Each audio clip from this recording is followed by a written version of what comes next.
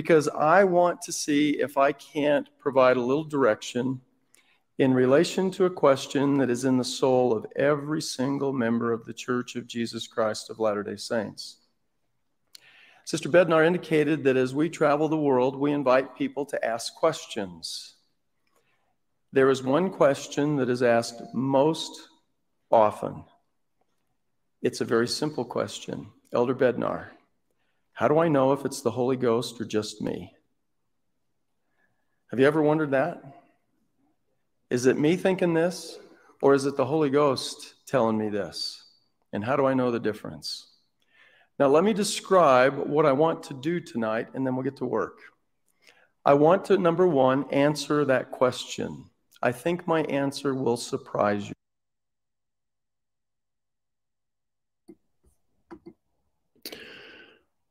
Okay. Show us what you've got.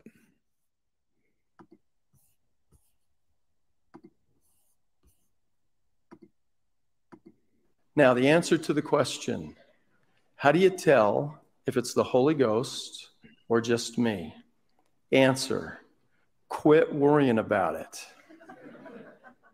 Quit fussing, quit stewing, quit analyzing, quit worrying about it. Press forward with faith in the Lord Jesus Christ. Be a good boy, be a good girl. Honor your covenants, keep your commandments, and I promise you in the name of the Lord Jesus Christ that your steps will be guided. Wow. Be a good boy and be a good girl. He must have been talking to the primary, not young adults. What on earth is David Bednar saying here?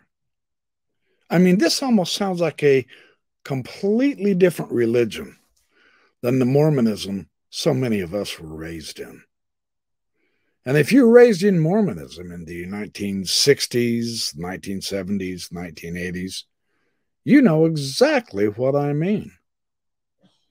We've always been counseled and taught that when the Holy Ghost speaks to you, you will know it.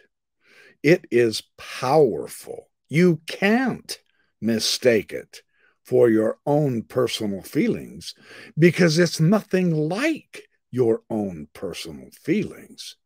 That powerful burning in the bosom, and that's been the classic description.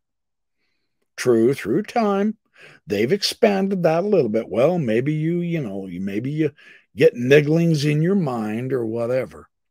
Maybe you're guided a little bit differently, but the classic one we have all been taught over and over again is that overwhelmingly powerful burning in the bosom, and it's nothing like what our feelings felt like.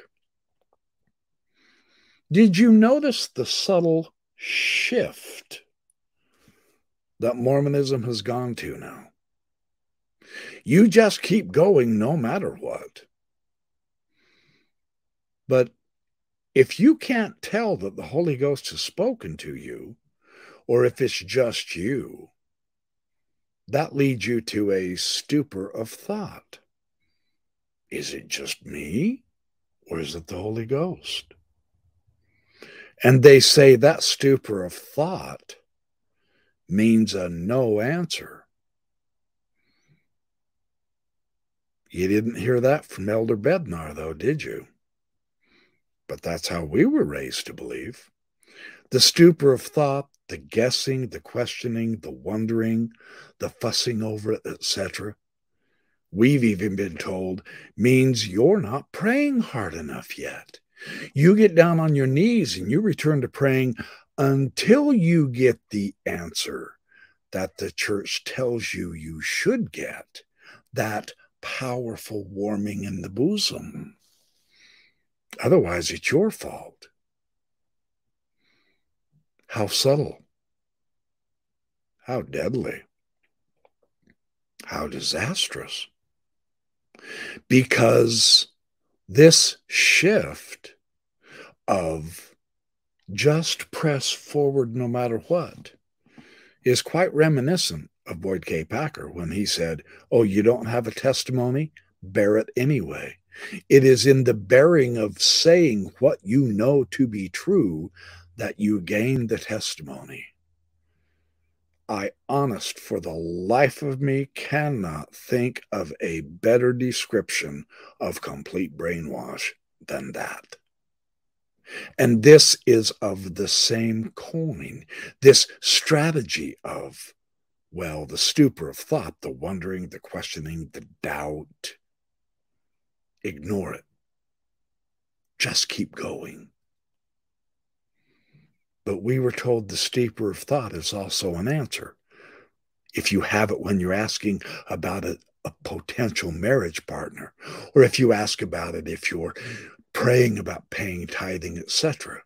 So many people had stupors of thought because they didn't know what the Holy Ghost really felt like, that they had to begin to change that view that I was raised in to try to catch all the subtle nuances, because science for the last several decades, even before I was born, science has shown that the brain is a very powerful thing, far more powerful than we've ever given it credit for.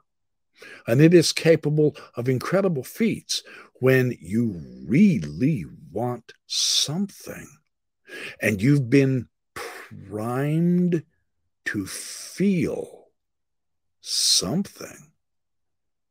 You will feel it. Your brain can do that.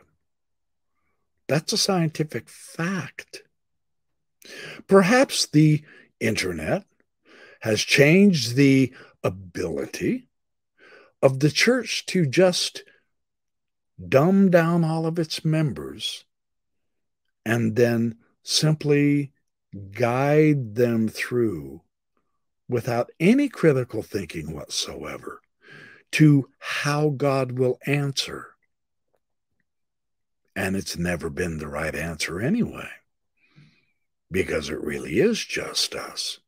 If we can't tell the difference at this late day, then the real question becomes, is there any difference at all? Because we were taught that when it happens to you, it's overwhelmingly obvious that you've received your revelation. Apparently, those days are over. And we ask, well, did the Holy Ghost quit revealing? Because it's obviously not happening. Elder Bednar says that question is first and foremost in every single heart of every member of the church, and it's asked over and over and over again.